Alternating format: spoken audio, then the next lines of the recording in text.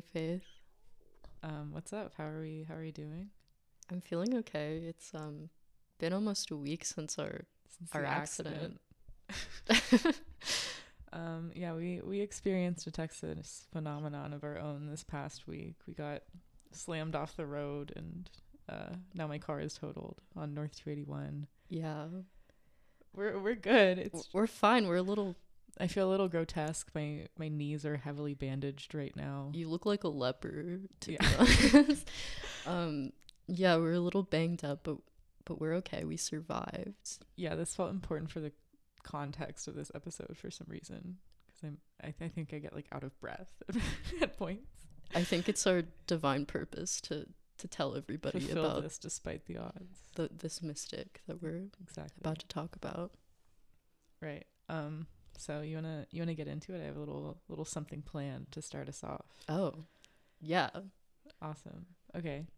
So I want to start by asking you and anyone who is listening in appropriate conditions. Don't do this if you're driving, obviously. To close your eyes. You want me to close my eyes? I do. Okay. Yeah. All right. So I'm gonna try to describe an image to you, and I want you to visualize it. Okay. I'll do my best. All right, so I'm going to describe how we're situated as a worm's eye view.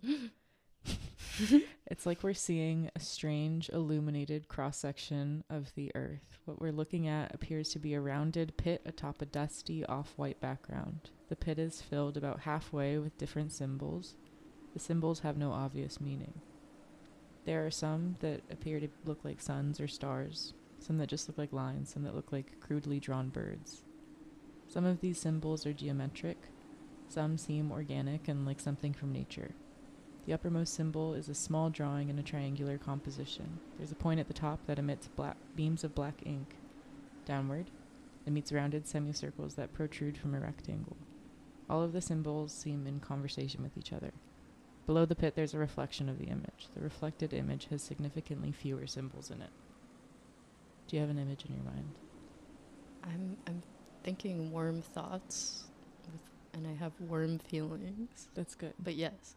How does this image make you feel? How does it feel to be fed a cycle of visuals like that so quickly?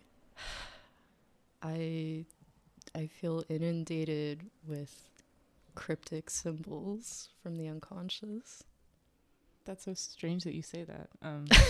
I wanted to start the pod this way because I wanted to get a sort of visual instinct. You can open your eyes. Okay. I wanted to get a sort of visual instinct working before we delve into our topic, which is the artist and mystic Forrest Bess, who spent most of his life as a shrimp fisherman living in the small town of Bay City along the coast of East Texas. The image I just described is based on a painting by him called The Crowded Mind, completed in 1947.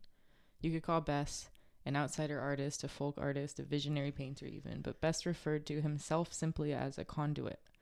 He claimed to have visions of symbols and images that would pass through his mind, transmitted from an unknown source. These images informed a good deal of his artwork. Today we're going to talk about these visions. Along with Bess's theories that derive from his interest in Jungian analysis, art, alchemy, the unification of the soul, solitude, and perhaps most notably, pseudo-hermaphroditism. Forrest Bess was a viscerally literal man, and he lived his life in a way that was acutely in line with his theories. Yeah. For the rest of the episode, I'm gonna sure do my best to do old Forrest Bess justice. Yeah, definitely. Did you like that wordplay? Oh, I didn't get it, but now I love it. Forrest Yeah. Bess.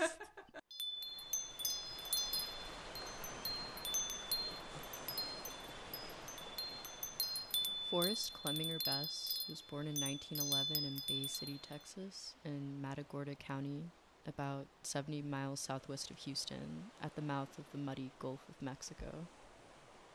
His father was Butch Bess, an oil driller and fisherman, who would go on to ride the choppy waves of the Texas oil boom, shuffling around nearby towns, and his mother was Minta Lee, who often made biscuits sopped in syrup and salt pork grease, and she was known around town for her love of drawing, something she apparently inherited from her mother.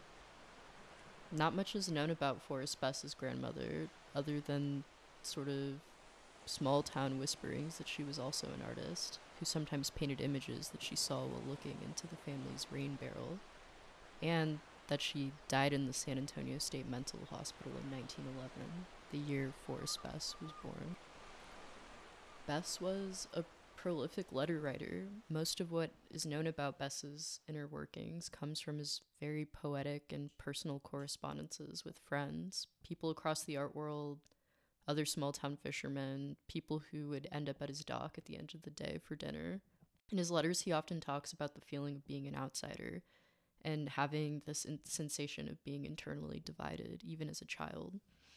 There was the Bess who would help his father roughneck in the fields. Then there was the side that loved Greek mythology and saccharine sort of things, like cats with eyes as big as mill wheels, the gingerbread man, the smell of a box of watercolors.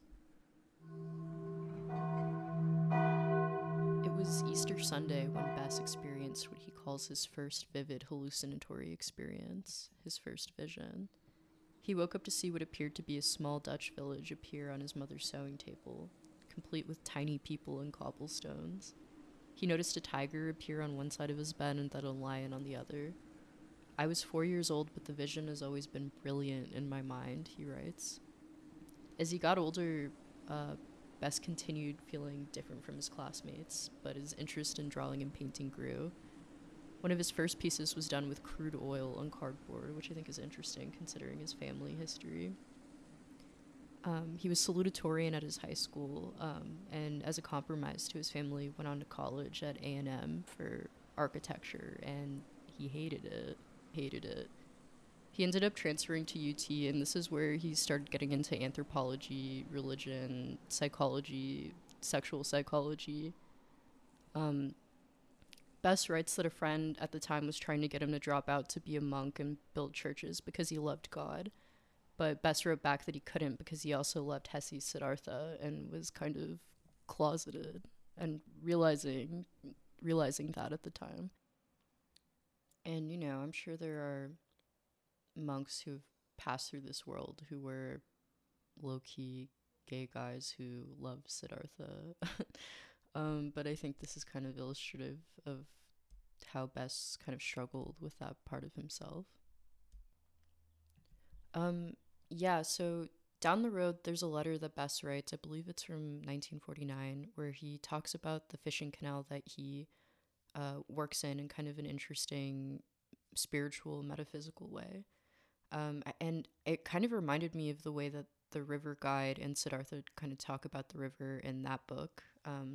So I think that's interesting as something that's like timeless and representative to the path to enlightenment or the collective or something. And the letter says, "For the first time in my life, I feel at home, and it's the place of my earliest memories as a child.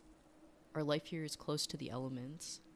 Riding along in my boat on the canal, pulling my shrimp trawl behind, I often look at the banks of the canal and their spoil and weeds. But with a bit of imagination, the miniature landscape becomes large, the mounds of dirt removed the canal, become hills and mountains, the weeds become beautiful jungle trees, and a very quiet feeling arises. That this is as it should be. The panorama is a reflection of a much greater panorama. The banks of a much greater river, and man moves along this great river, pausing here and there, but ever moving on." And I wanted to read that because of the connection to Siddhartha and how it connects to different points in his life, but also because of the way he talks about imagination as something that's kind of very real and transformative and sort of like a mechanism for greater understanding, because this definitely reflects certain mystic and alchemical ways of thinking about imagination. And I think the most influential person to the theoretical framework Bess later develops, and we'll see this, is Carl Jung. And you see this surfacing here in this letter. For Jung, active imagination, along with the transcendent function, was key to the process of individuation for attaining psychic wholeness through the masculine and feminine union of the ego and the unconscious. In Jeffrey Raff's Jung and the Alchemical Imagination, which is a book we both read to kind of prepare for this, he discusses the ways in which this process is akin to the alchemical process, which I think is really interesting. The alchemist and physician Paracelsus, the German mystic Jacob Burma, and the artist and writer William Blake were all thinkers that Forrest Bess was definitely familiar with. He writes about them. And each shared a reverence for the transformative powers of imagination, which is something to this crowd very distinct from the trifles of fantasy. And they all shared this belief to some degree. They considered it very serious spiritual business, something with the power to transform base metals into gold, alter reality, and something that can help you achieve a transcendent state. So Bess is at UT. He doesn't know what to do with his life. He's reading a lot. He feels he can't be a monk because of his kind of expanding beliefs and his hidden homosexuality. And he's also reading Havelock Ellis's Psychology of Sex religiously, which Faith actually bought in an attempt to kind of better understand him. Faith, do you want to tell them what you made of that book? Did you get very far? I bought it.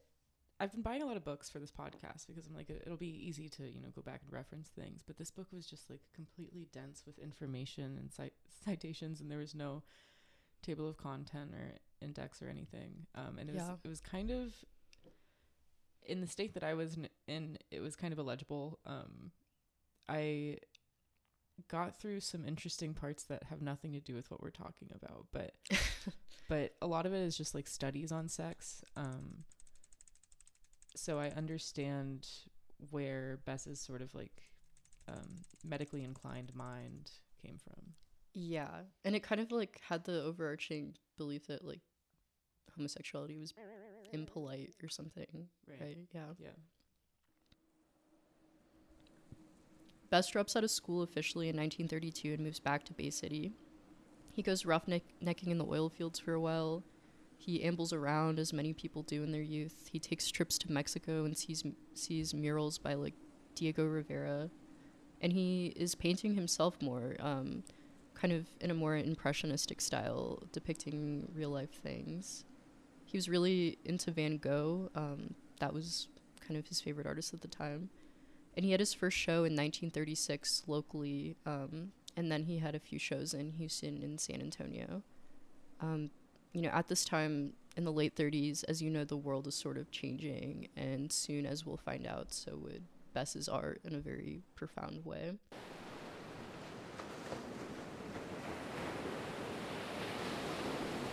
Yeah, and while all of this was happening to Bess in Bay City, World War II is gearing up. In 1941, Bess enlisted in the army as a private. Military was pretty difficult for him. When in his youth, part of the reason that he always felt sort of like an outsider is because he had some desires that he was ashamed of, and those kind of came to a point when he was in the military. In 1944, he made a pass at another soldier, which didn't go over well. The soldier hit him in the head with a lead pipe, and his head injury led to long hallucinations and then eventually to a nervous breakdown. He had one of his first adult hallucinations at this point, which was he saw what he describes as a silly hippo and a black jackass. He ends up going to the base clinic to see what's up, and he's given a sedative.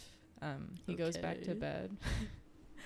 And he has another hallucination of a bug and what Bess identifies as the poor little puffball of love. Heartbreaking. Yeah. And so Bess has these hallucinations. He's asleep and he wakes up crying. He keeps saying out loud that his heart is broken. He's feeling all of this inward pain. He goes back to the base clinic. The doctor tells him to return later.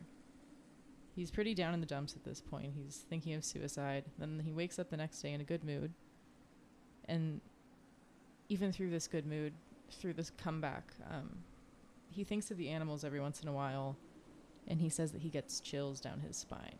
The hallucinations were something that he just didn't really understand, and especially given the context of, having to leave the military and being very outwardly and violently not accepted. It's sort of just a visual representation of his breakdown. And he made a painting called My Breakdown Triptych that has since been lost that portrays the hippo, the donkey, and the poor little puffball of love. It's so cute. I mean, I don't want to say it's cute. This is breakdown. Tragic. But. It's tragic. But I love it. Yeah, there's sort of a very poor rendering of the little puffball of love, and I think it looks exactly like you would picture it. It's a little white puffball. Airy. I think the silly hippo looks like a dark-sided Moomin character. Right. So here's where we are now. Things are ramping up a little bit. I know a lot of you out there, you probably hear the phrase, given a sedative by the American military that is followed by intense hallucinations, and maybe your ears perk up a little bit. So yeah, there are a lot of questions that could be asked here. Is this a proto MK Ultra military attempt at creating a monster, an immortal alchemist? Project IA Subject 1. Yeah. I don't know. I mean, I think we could draw comparisons to some other program to kill subjects that I don't think warrant a comparison, because Bess is very I think he was being programmed to paint. Programmed to integrate. Yeah. It's like, see, when people, begin the talk about how the CIA funded abstract art. The military funded one shrimp fisherman who sought to change the world. So after Forrest Bess leaves the military, he moves back to Texas, but this time he moves to San Antonio, and he sets up a little painting camp downtown right near La Vallita. Yeah, we just want to say up until here, his work was pretty much mostly impressionistic, recognizable stuff, paintings of the coast, landscapes, people. But the hallucinations he experienced in the early 40s were very startling, and something that ended up being very important to him and marked sort of a natural breaking point in his style. Yeah, and after he experienced those hallucinations, he pretty much almost exclusively begins painting these visionary experiences he had, either while he dreamed or just images that would appear to him as sets of symbols. He had a sense that they were very important, and he felt like he wanted to understand them. Yeah, and that's kind of the work that he ended up being most known for. So, after all of this, Bess leaves the military, and he moves back to Texas, but he lands in San Antonio, where he sets up shop down by La Vallita, and he begins to paint these visions he's kind of become increasingly aware of. And before we get into Bess's time navigating the art world, I want to talk a little bit about how Forrest Bess painted these visions. Yeah. Something he writes about himself is, I can close my eyes in a dark room, and if there is no outside noise or attraction, I can see color, patterns, and forms that make up my canvases. I've always copied these arrangements exactly without elaboration. And this is what Bess's art is all about. These visions sort of show themselves to him. He's described as being able to paint what's on the back of his eyelids. Often he would see these visions, which were largely comprised of sort of, on the surface level, I guess, nonsensical symbols. He would see these in his sleep. And he kept a little journal on his nightstand he would draw them in. Sometimes he would even wake up, and when he would check the journal, he'd be surprised at what he found. He wouldn't even remember waking up in the night to draw. His paintings were mostly pretty small, and his paintings that were made back in Bay City and Chinkapin, he would often compose with original frames that he would make from the driftwood that would wash up on shore. So I think it was the personal nature of these paintings, the simples that have no readily available meaning, the homemade frames, the size that forced the viewer closer in. I think all of this sort of separated his art from the popular trends of abstract expressionism at the time. Totally. Yeah, Bess wanted people to look at these paintings the same way he did, with the goal to decipher the code he had seemingly been chosen as a conduit to relay. Yeah, and I also want to add that him at this time not really... He kind of... It caused him a lot of anguish that he wasn't really fully able to understand the source from which these symbols were coming from. And he kind of increasingly became fixated on trying to understand them and develop theories around them. Yeah, he became like devastatingly aware of some sort of layer deeper than just his thoughts, his ego that was sending these messages to him. Yeah. And these are the paintings that sort of get him recognized. He's back in San Antonio. He's doing these paintings. And then in the mid-1940s, he's put into contact with Betty Parsons, who, as you might know, is a very prolific art dealer, collector, and artist that was active in the New York art scene during the point in time. The city seemed to sort of become the once thriving hub for art we all know it as now. The Big Apple. Exactly. In 1947, the same year that he painted one of my favorite paintings from him, The Crowded Mind, which is the one that I described in the introduction, he sends a letter to Betty Parsons about the recent changes in his art. And he says this: "I often thought of myself during this period as a silly little bull tied with a rope to a tree. I didn't know whether my rope was just tied short or I had wound the rope around the tree during my grazing, yet I felt the limitations. I wanted more grass. Now the mind could be given free rein unfettered. It had unlimited visions, which it could call as it wanted them. It could dictate, and I would not consciously try to control or create." So, in the fall of 1949, Forrest Bess is 38 years old now. He heads up to New York for the first time, a couple paintings under his hand. He has been officially given his first New York City art show by Betty Parsons in December, and he shows up 3 months early. He's just so excited. He wants to get a taste of the big city. Betty Parsons is a little confused. She says, "But Forrest, you're 3 months early." So he gets in contact. He's like, "Oh no." Oh no. So he gets in contact with some of his Texas friends. There are always Texans wherever you go who will lend a helping hand. Absolutely. And yeah, he starts getting a sense of what New York really is during this 3-month period, and he doesn't like it very much. Good for him. He misses the shrimp. God bless his heart. How could you stay away from them?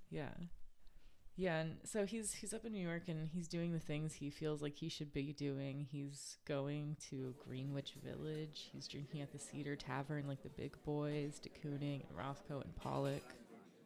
But what de Kooning and Rothko and Pollock were doing was much different. Pollock was doing these famously large, messy paintings. Rothko was surrounding his studio with his huge paintings of meditative, glowing colors. Forrest Bess was just a small-town boy getting his art out to the public while still trying to understand it himself. And he didn't feel very good in this environment. He felt the people in the scene viewed him as a hick. He felt more like a spectacle. And even in this world that provided him with the means to share his visions, he felt pushed to the perimeter and sort of forced to view from afar the connection that he was looking for. Betty Parsons ended up liking him so much that he has 6 shows in New York from 1949 to 1967. Meanwhile, he decides to leave New York. He moves back to Chinkapin Bay, which is about 20 miles south of Bay City. And he lives in a tiny shack of his own creation on a little island close to shore where he would spend his days painting, catching shrimp to sell as bait, and reading.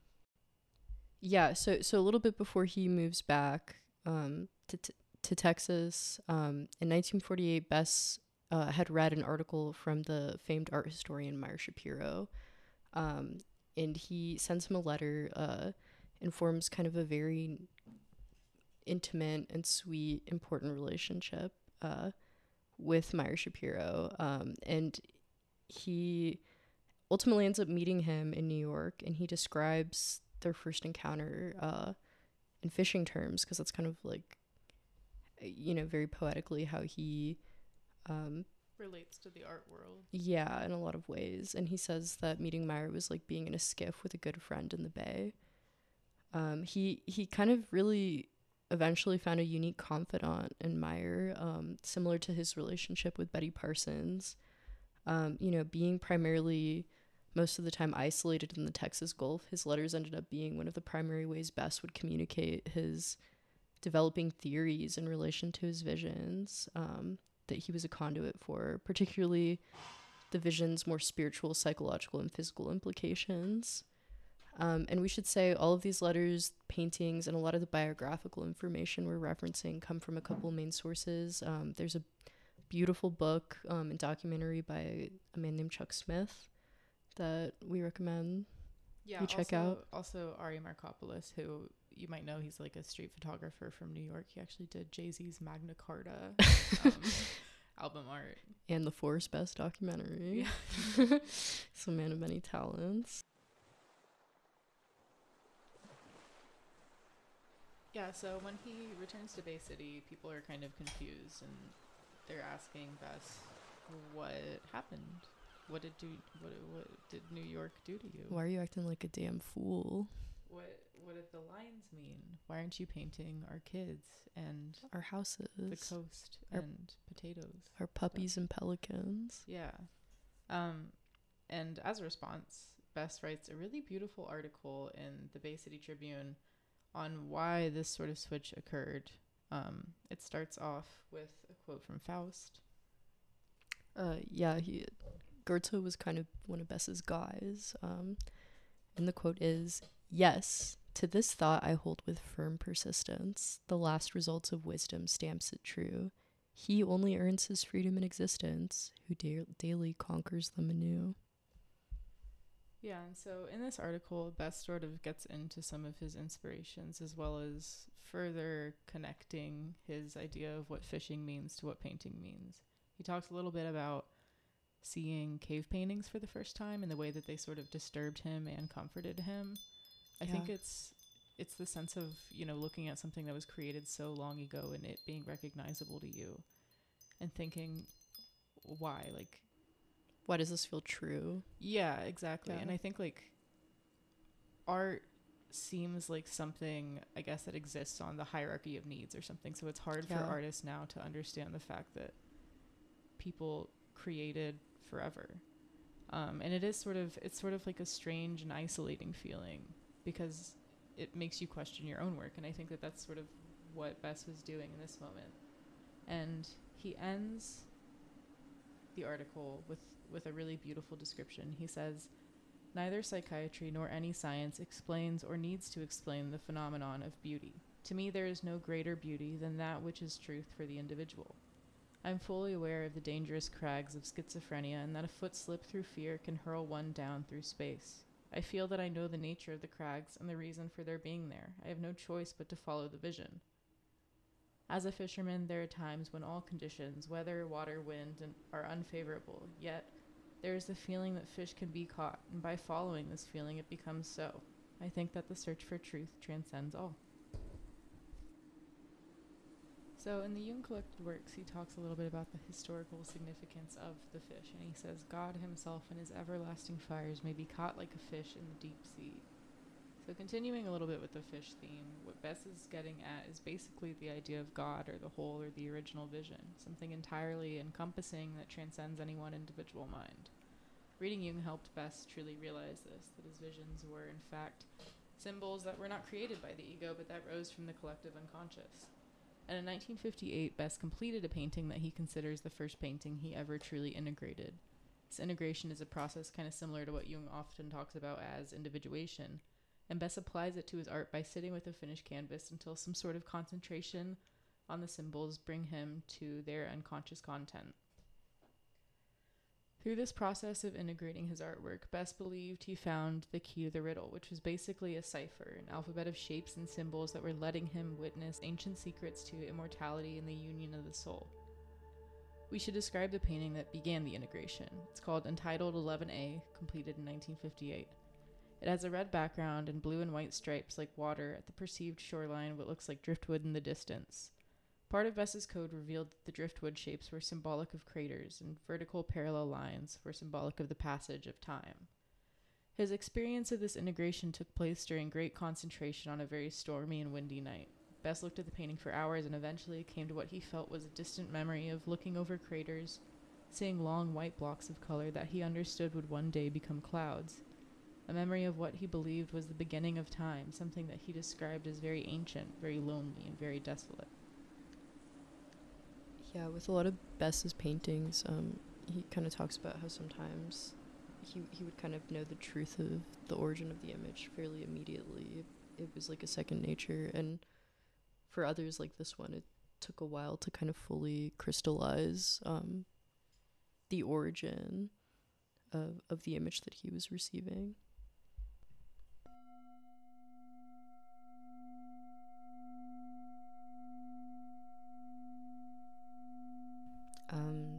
Yeah, just to get everything all in order, as we've hinted at, something that becomes crucial to Bess's worldview at this point in the 50s and beyond that he borrowed from Jung and alchemy is the idea of a tense relationship between opposites that sort of instigates a series of transformations that lead to the manifest self. Yeah, as Faith said, Bess finally found a prime interpreter for his visions through Jung. And in Raff's book, there's an underlying argument made, obviously, that the Jungian framework of reality is in the tradition of spiritual alchemy. And he talks about how spiritual psychic alchemy and kind of like physical garden variety alchemy that you hear about, and there's other types of physical, but the turning base metals into gold are both gradual processes that require this sort of tension, usually between gendered opposites. You have the red king, which is sulfur, and the white queen, which is usually mercury, and that's crucial to the creation of the philosopher's stone. For Jung, the conscious mind was coded masculine and the unconscious mind was coded feminine, and we're not going to get into like, you know, the psychology of that, whatever, but this harmonizing of masculine and feminine is also mirrored in the alchemical image of the pseudo-hermaphroditic rebus. So it's interesting. In addition to seeing his symbols as deriving from a Jungian universal reservoir, Bess really ran with the idea that the tension and eventual harmony between gendered opposites has the potential to lead to psychic unity and even a divine and immortal state, as we've said. This would become foundational to what would become Bess's thesis, a consolidation of all his theories that began with his visions. So yeah, this theme led Bess to be transfixed with the figure of the pseudo-hermaphrodite. This I think was of particular interest to him as someone who experienced a great deal of inner conflict between his inner feminine and masculine, his Jungian anima and animus. Yeah. What do you think about that, Camille? What do I think about his fixation on Jungian theory and his mounting fixation on the union of masculine and feminine? Yeah, exactly. I think we should, bring this back down to earth a little bit. We got to and talk about what this means in a physical, visceral sense. Yeah, I think we're leaving a lot to the imagination, and there's a lot between the lines, but it is leading to something that is very grounded in the real world with bloody physical implications that Yeah. So Bess takes things into his own hands. Certainly. So around this time, Bess stumbled upon some information regarding the Australian Aboriginals and a sort of sexual initiation, rite of passage, form of birth control procedure that they would do, where they would make an incision on the lower part of the male genitals. Bess read about this and then attempted it on himself while he was drunk, and he ultimately did not succeed. This is some information that we had a little bit of difficulty deciding how to present, because it's in the book it gets very graphic and detailed, and for the sake of the tone, we'll probably cover about like 1/10 of what we learned about it. Yeah, if you want to see up close and personal images of the incisions that are made, you can look into Chuck's book, or slide in our DMs. Yeah, if you're just interested in I guess the procedure itself, the literature around it, we can feed that to you. Of course. But for now, I think it's best if we sort of structure the discussion regarding the nature of Bess's procedures through the lens of the alchemical and cultural reasons as to why he did it rather than how. That being said, after reading about the sexual initiation rituals of the Australian Aboriginals, Bess felt that they understood a sort of fundamental aspect of human life, which is the need to become what he identifies as a pseudo-hermaphrodite, for the sake of inner unity and commitment to the original vision. He initially performed the procedure on himself and felt a sort of euphoric revelation that quickly degraded back into depression. So after the procedure, he agreed to the advice of his family and he went to see a psychiatrist. something kind of funny. He asked for a Jungian psychiatrist, and he got a young psychiatrist, like a pipsqueak, like a young man, like a baby-faced, nubile man in his 20s. Yeah, he didn't know much about nothing. Yeah, he hadn't even read Jung ever. He had no idea. What the heck? So Bess was trying to understand, Jungian integration to this young man. And the young man was so very confused. And Bess eventually decided that it wasn't worth it. And so he just said that the subincision was a result of a lost fish hook. And the young man psychiatrist decided that Bess was just having a traumatic break from the pain and immediately pronounced him cured.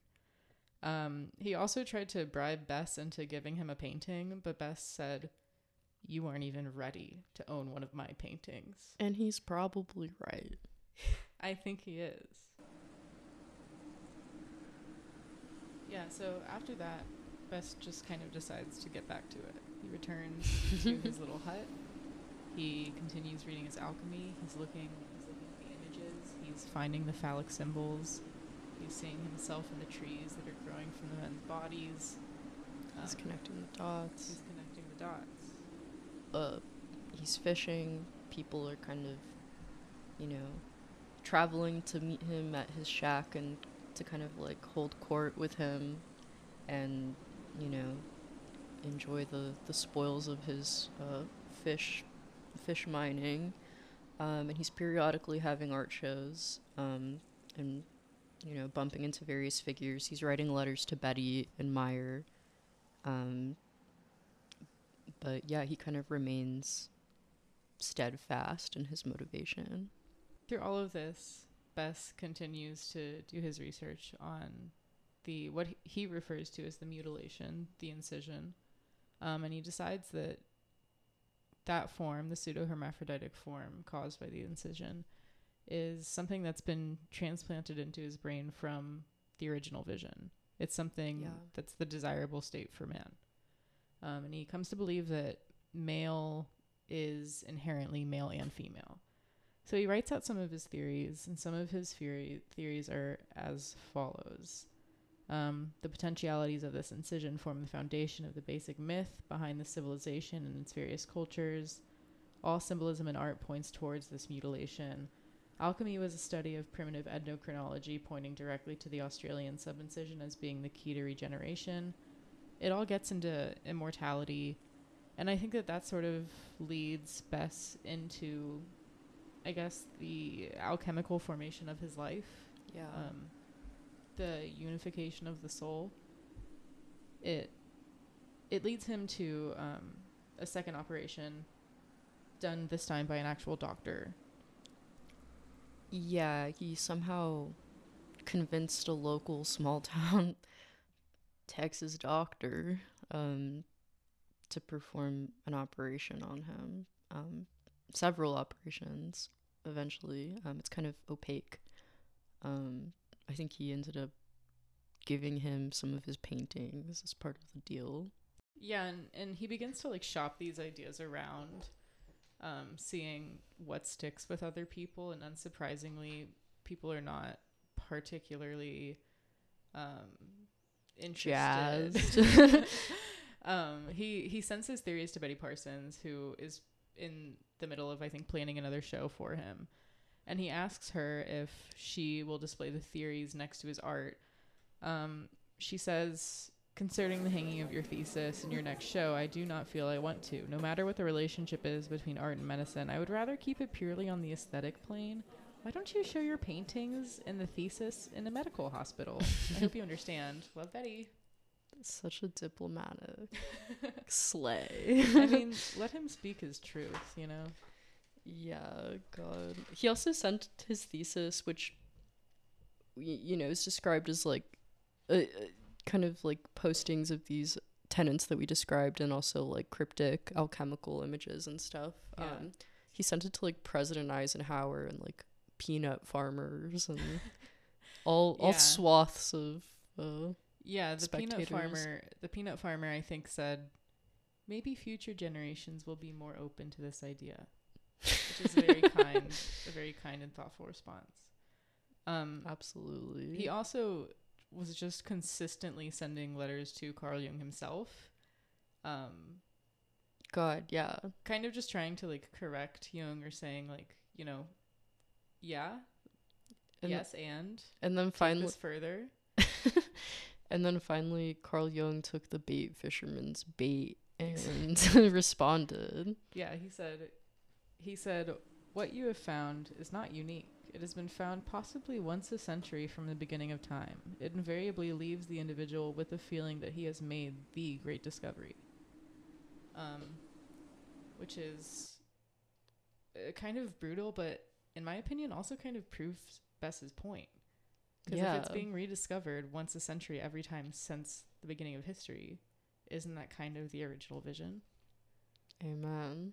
I mean, he's clearly on to something. Some sort of original truth. Right. Yeah, he also says that he was very jazzed by Jung's response, and that kind of emboldened him to continue his mission of achieving hermaphrodite status. Yeah, and I think Carl Jung's letter, it ended off with the sentence, "Let us return to the safe basis of facts," which I don't think really, I guess, reached Forrest Bess in the way that Jung hoped it would.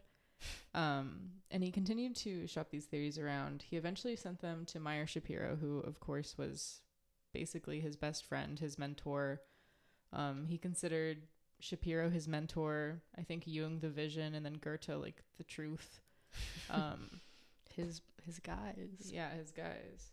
And Meyer Shapiro responded in a way that was ultimately very kind, very thoughtful, but also critical. And he said, Bess, Forrest, you're not pointing to anything that's actually been written as support for your theories. You're just making sort of vague gestures to art, to images. But as we know, the gods see reality in beautiful images that express truth far better than any written text possibly could. And regarding the more elevated beauties not given to sense perception to see, soul sees them and speaks about them without the instruments of sense perception, but it has to ascend to contemplate, leaving sense perception down below. But just as in the case of the beauties perceived by the senses, it is not possible to speak about them to those who have not seen them, or to those who have never grasped them for what they are. Plotinus. So basically, Forrest Bess was looking to alchemical images. And alchemical images aren't always created to simply support text. Sometimes they're created to convey something that's independent of the text altogether.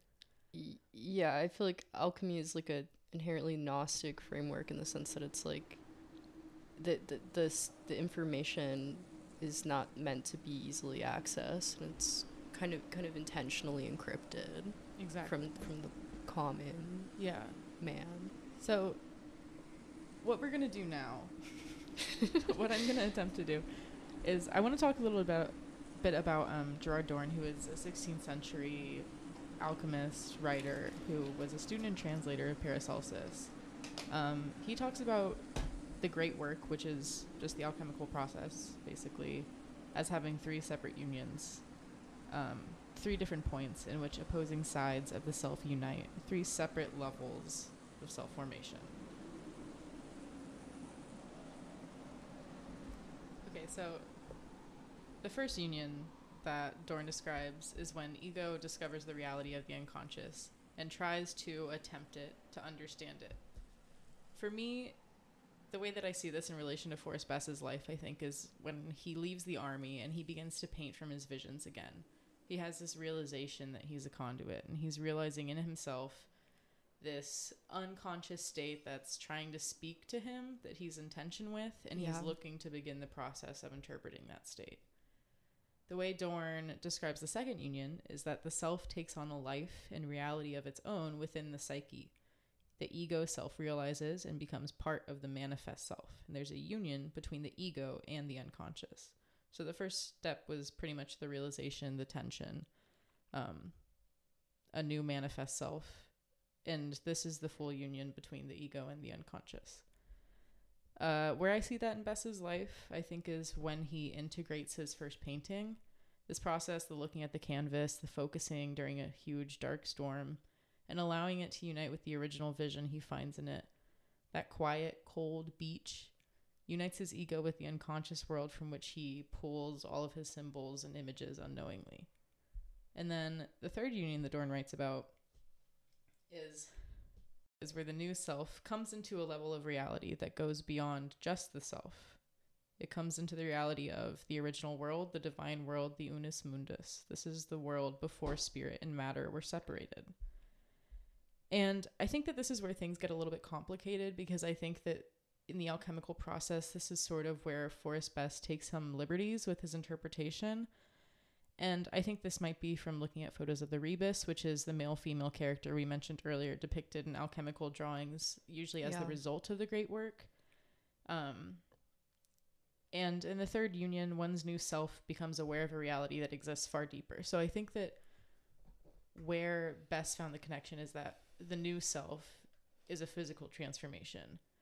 And this is, I guess, like a spiritual, the separation between physical alchemy and, creating gold, and then spiritual alchemy, creating a new self.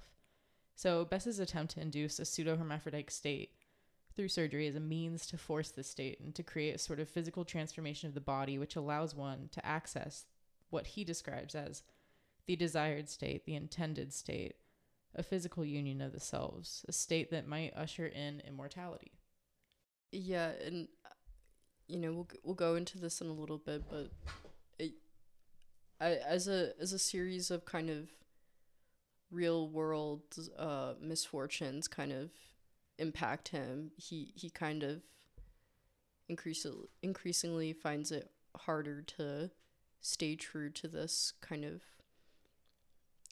to this union, to this motivation, and kind of loses the thread a bit as he's dealing with these hardships. And that sort of physical transformation isn't something that's entirely unique. There were a lot of alchemists who had obviously ideas about physical transformations or the ability to create an entirely new life from aspects of the self. Like Paracelsus thought that if you left,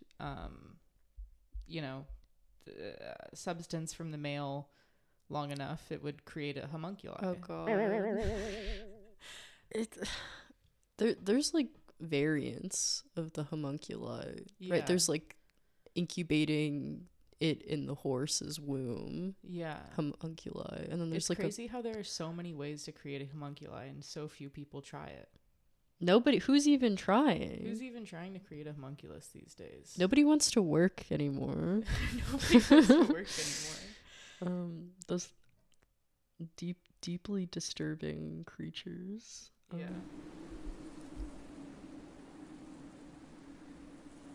Alright, so before we get into the end of Bess's life, I wanted to talk a little bit about what initially drew me to him. I'm a painter myself, and as I've gotten older, it's been kind of harder and harder not to tend towards pessimism when thinking about the state of art in the art world. But every so often, I discover an artist that just feels very refreshing to me in terms of like what I desire in art. And I first discovered Forrest Bess probably late last year when I was looking up information about Texas mystics. I read the Texas Monthly article on him and I sent it around to some of my friends. Everyone had the same very excited reaction. I started to think about him a lot. I remember reading something one of his friends wrote about how Bess's spirit still just sits and lives in his paintings. And then a couple weeks after I first learned about him, Clint and I went to the Sama. And I saw a strange little driftwood sculpture from across a large room, and I was immediately drawn to it. Then after just like circling it a couple times, I realized that it was actually by Forrest Bess. And I didn't even know at the time that he did any sculptures, but that moment felt really affirming to me. Being physically drawn to something that was unknowingly created by someone that I felt very spiritually, emotionally, artistically connected to. I think for me, what the most interesting thing about painting as a medium is its ability to relay something. As we were talking earlier about some of the alchemical images, just completely outside of verbal communication. It's a moment that doesn't really exist, something lost to time, a feeling. It's a voyeuristic look into the visions of others. And it's hard to access that feeling when making art these days because the expectation for constant communication seems to have kind of pervaded every aspect of our lives. This is what I find so refreshing about Bess. Forrest Bess was a person who really, truly dedicated his life to art. To some extent, the art world has always necessitated a level of visibility and status. And now it feels like the only way to succeed in the art world is to constantly be producing, and more importantly, to document every moment of your production. Yeah. The world is not often conducive to strong and quiet minds like Bess and like a lot of other artists. And art as a meditative practice has kind of become lost in, I think, like the spectacle of all of that. It seems sometimes like people don't want to make art, they want to be artists. They want to have the archetype and the visibility without making the work that, in my opinion, deserves it. And I really respect that Bess rejected all of this. But above all, I think I respect that he rejected it not out of just a sheer rebellion or criticism, but because all he really wanted was to just paint and fish and read. So yeah, I wanted to say a little bit about that before we get into the end of Forrest Bess's life, because the end of his life is marked by a couple different tragedies that we don't really want to define the story. We want it to be defined by his place in art and the love that he sort of seemed to just garner from everyone he met. Yeah. And in 1961, Bess was preparing for a large retrospective by Betty Parsons. That was also the year that Hurricane Carla sort of devastated the Gulf Coast. And it also sort of devastated his life. His studio was reduced to just a concrete slab, and he lost about 3 years of artwork. It was one of the biggest Gulf Coast hurricanes to hit to date, and it occurred pretty soon after the surgeries in 1961. Parsons decided to go through with the retrospective regardless of the lack of new work. But Forrest Bess was so financially drained in the fallout of the storm that he couldn't even make it up. Yeah, so at this point in Bess's life, things were kind of coming to a head. His mom's health was worsening, and she eventually dies kind of shortly after he moves in with her. He develops skin cancer on his nose from being out on the water all the time, fishing, sitting on the dock, and his drinking kind of gets the better of him. And eventually, he is committed by his brother to the San Antonio State Mental Hospital after several incidences of public nudity and disturbing his neighbors, which he writes he has no recollection of. And if you remember, this is the same hospital his grandmother died in the year he was born. His grandmother was also a painter who claimed to have visions. She would see things in the bottom of the family's rain barrels. Yeah, even in the mental hospital, though, he seemed to develop a group of people around him who seemed to love him. He would tell the patients in his art therapy classes stories from Egypt and teach them about the meanings of different hieroglyphics. Eventually, Forrest was released to Waco and then a nursing home, where he awaited a final show at the Manila in Houston. But unfortunately, the show never came. Forrest, in his old age, kind of failed to realize this, but he continued to hope that his art would be shown again. And it was, but not in the way that he had hoped. In the spring of 1977, the very kind ladies at the Bay City Arts League went around town collecting some of his pieces and put on a show for him locally. He showed up in his wheelchair, and this part really touches me. The fact that Bess's eccentricities and sort of grand ideas that might have not matched the Southern culture of the time only endeared the local women to him more. Yeah, that's really sweet. Yeah. And not just the local women, but like the fishermen that would come visit him. Pretty much everyone who stopped in his little hut for a cup of coffee, they all seemed to love him a lot. Or a cup of shrimp stew. Yeah, exactly. And then, several months after the art show in 1977, Bess died of a stroke. And next to his bed, there was a journal, his final journal. And the final entry in the journal read, "The dreams are very full of symbols, several dreams each night. I can't help thinking that this is the beginning of the end."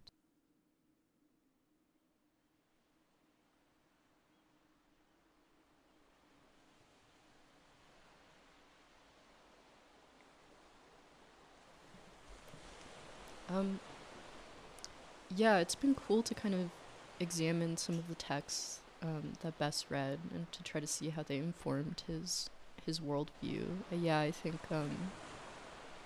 we don't necessarily, agree with his theories, but I think they're compelling because they show sort of a spiritual seeking that follows in the tradition of some of these interesting thinkers of the past. Paracelsus, Dorn, Burma, Jung. In many ways, you could say Bess was someone who was meant to live in another time. Yeah, I was going to say the same thing. I think like these ideas sound sort of outrageous to us, and in many ways they are, because a lot of ideas from the past sound outrageous to us in the same way that a lot of the ideas we have now would sound outrageous to people who lived in the past. But these ideas that Bess had sound like they were from like the brain of an alchemist or someone who was involved in actually writing and doing experiments at that time. Totally. In his letters, some of which you can find online, also really show something that I think is really special about him, and that's his kind of poetic understanding of the world and how he was motivated in a lot of ways by beauty and love. And this is something, love is something he never really felt he could truly have in a conventional way, for various reasons. He always seemed to be grasping at understanding and some sort of universal or original truth. The inner conflict he felt really motivated him to take matters into his own hands in the end. And you might think he was just mentally ill, but I think his life should make us kind of question the nature of mental illness itself. Yeah, and thinking about the whole symbol of water and all that too, there's a letter that he wrote earlier in his life, I think like soon after he met Meyer Shapiro, where he described to Meyer Shapiro just the presence of mental illness in the Bay and on the coast. And he would talk about how people that showed up to his house from like their ocean journeys always seemed just so sad, and they would come into his home and they would come crying and talking about just like how they don't know what to do, they feel like lost. And I think that that's interesting because water is kind of seen as a healing thing. Like Jung really appreciated water, and I think that he always made a point to live by the water. But I guess it's a case of, you know, being so involved with something that is so representative of the unconscious, it can kind of draw people away from, I guess, themselves sometimes. Yeah, I think that's true. Yeah, Bess too always kind of felt most at home when he was living in the Chinkapin Bay. He wrote it in several letters over the years, and it's the way he lived his life, and spending his days on his fishing boat and his nights reading, dreaming, and drawing his visions. There's an image from the alchemical book of Lamb Spring that is interpreted by Jeffrey Raffin Jung in the Alchemical Imagination, which we read to kind of prepare for this, that shows the first stages of the journey to individuation. There are two fish facing away from each other, representing the tension between the ego and the unconscious. And then there's a little man on a little fishing boat waiting on the water. And Raff explains that he represents the alchemist. This is like Forrest Bess on his boat off the Texas shore. When I was reading more William Blake preparing for this, because he's someone who Bess read and cited in his letters, I was leafing through Songs of Innocence and Experience, and I came across the poem The Poison Tree, about the guy being kind of mad at his friend, so he kind of cultivates a tree that produces a poison fruit and deceitfully, tempts the guy, and then he dies. And honestly, it just reminded me of how much I like the band Grouper. And they have a song inspired by that poem with the same name. And after going through the poems, I started listening to more Grouper, and I kind of realized one of her songs that I love, Heavy Water, I'd Rather Be Sleeping, is kind of actually very Jungian. Faith, you're gonna have to humor me because I'm going to read a verse from the song, that's good. Do what you have to do. I'm not gonna sing it, but it's we can auto-tune it in post. Just make me sound like T-Pain. On dreams, I'm moving through heavy water. The love is enormous. It's lifting me up. I'd rather be sleeping. I'd rather fall in your tidal waves, right where the deepest currents fall. Yeah, and once again, to Jung, water was this kind of symbol for the unconscious, the realm of symbols that Bess interfaced with in his dreams, and in a sense, waded through on his boat while he was shrimp fishing. You could say that Bess was motivated by something close to an enormous love, a psychic wholeness, the love he couldn't find in his romantic life, the key to the riddle, or the salvation for humanity, whatever you want to call it. Yeah, I don't know. I think the song is very beautiful. I think it's has a very dreamy and bleary quality, and I think that's a zone that Bess occupied often. And something I want to ask: if he were alive today, would Forrest Bess be a grouper fan? I think he would be. I have to agree. Yeah, and I think a lot of Forrest Bess's life opens up some interesting questions for us. There was something I found interesting in his book of symbols, which obviously this isn't a good medium for us to like describe the symbols to you and what they mean, but I'll attach some pictures on the social media and stuff so you can see. But some of the things that he wrote were that different colors had different meanings. In specific, I think that he said that like men were always represented by red and women were always represented by white, which I think shows up in Jung's The Red Book, and it also shows up just throughout art history, which I find really interesting. Like the Minoans, who were active in present-day Crete off the coast of Greece, they always depicted their men as red and their women as white, just differences in the skin. I think that that's kind of generally attributed to the fact that like men were out in the fields working and would get darker in the sun, and the women would generally stay inside. But there are certain things like that where I know that Forrest Bess obviously read Jung and was interested in art. And so there are certain things, I guess, that he noticed in his symbols that clearly have like historical connections.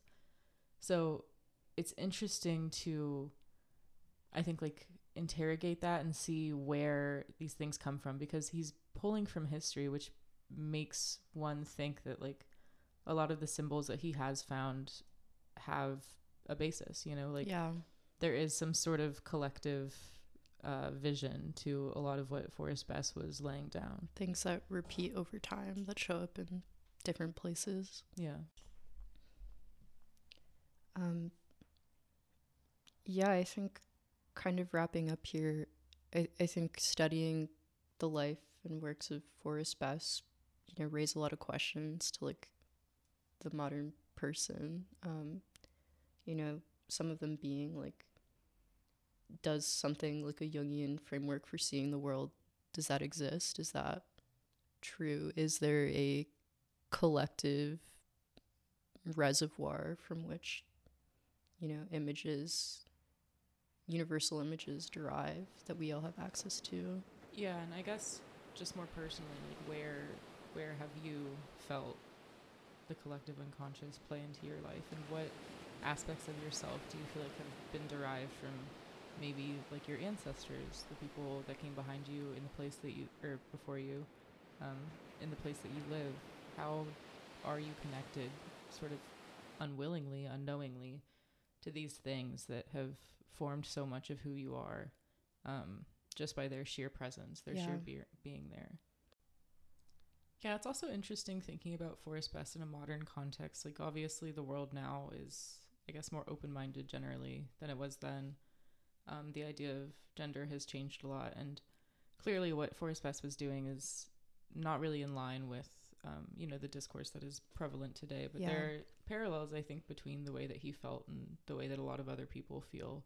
And so it's interesting to kind of decide how to talk about this experience that Forrest Bess specifically had without conflating it to like a larger set of discourse. Yeah, absolutely. Faith. Yeah. We gotta get down to Bay City. We do. We absolutely do. I've been wanting to go to Bay City for so long. Now, if I ever get a car again after, ever since the accident, our plans have been sort of destroyed. Yeah, we had grand plans to run all around this great state. But yeah, I want to be in Bay City. I want to feel the coastal breeze. I want to go to Chinkapin and try to triangulate the location of Bess's now demolished houseboat. I want to bring our metal detector that we bought on New Year's Day and try to find some of his relics and tools that he used. Camille, it's insane to me to think that just off the coast of Texas there are lost Forrest Bess paintings. Like when I really internalize that, I'm like, this is why I studied anthropology, and I don't understand anything about water archaeology. But I feel like if they just Aquatic gave me a apes. big net, if someone just gave me a big net and a boat, I could find something. And $10,000. Yeah, they're probably like covered with oil now, but and crustaceans. Yeah, but it would be worth millions. It's the thrill of the chase, really, though. Yeah, and even if it was worth millions, I wouldn't sell it. I would put it in my bedroom and I would integrate it. Yes. Oh God, I think he's so fascinating and so fun, and it makes me feel like warm to just think about his small town life. He still feels Texas. Very much alive to me. Yeah. Yeah, I want to go to the Chinkapin Bay and go hog wild on the oil poisoned shrimp. Exactly. I want to eat a chowder or a sandwich. Yeah, we'll say very preliminarily there will be a part 2 to this episode. Yeah, we've been architecting this since the very beginning. It won't follow in any sort of chronologically rational function. One of these days we're gonna go to Bay City and we're gonna let you all know how it makes us feel, even if we have to go in our Forrest Bess wheelchairs. Yeah, we'll get there. Perfect. Well,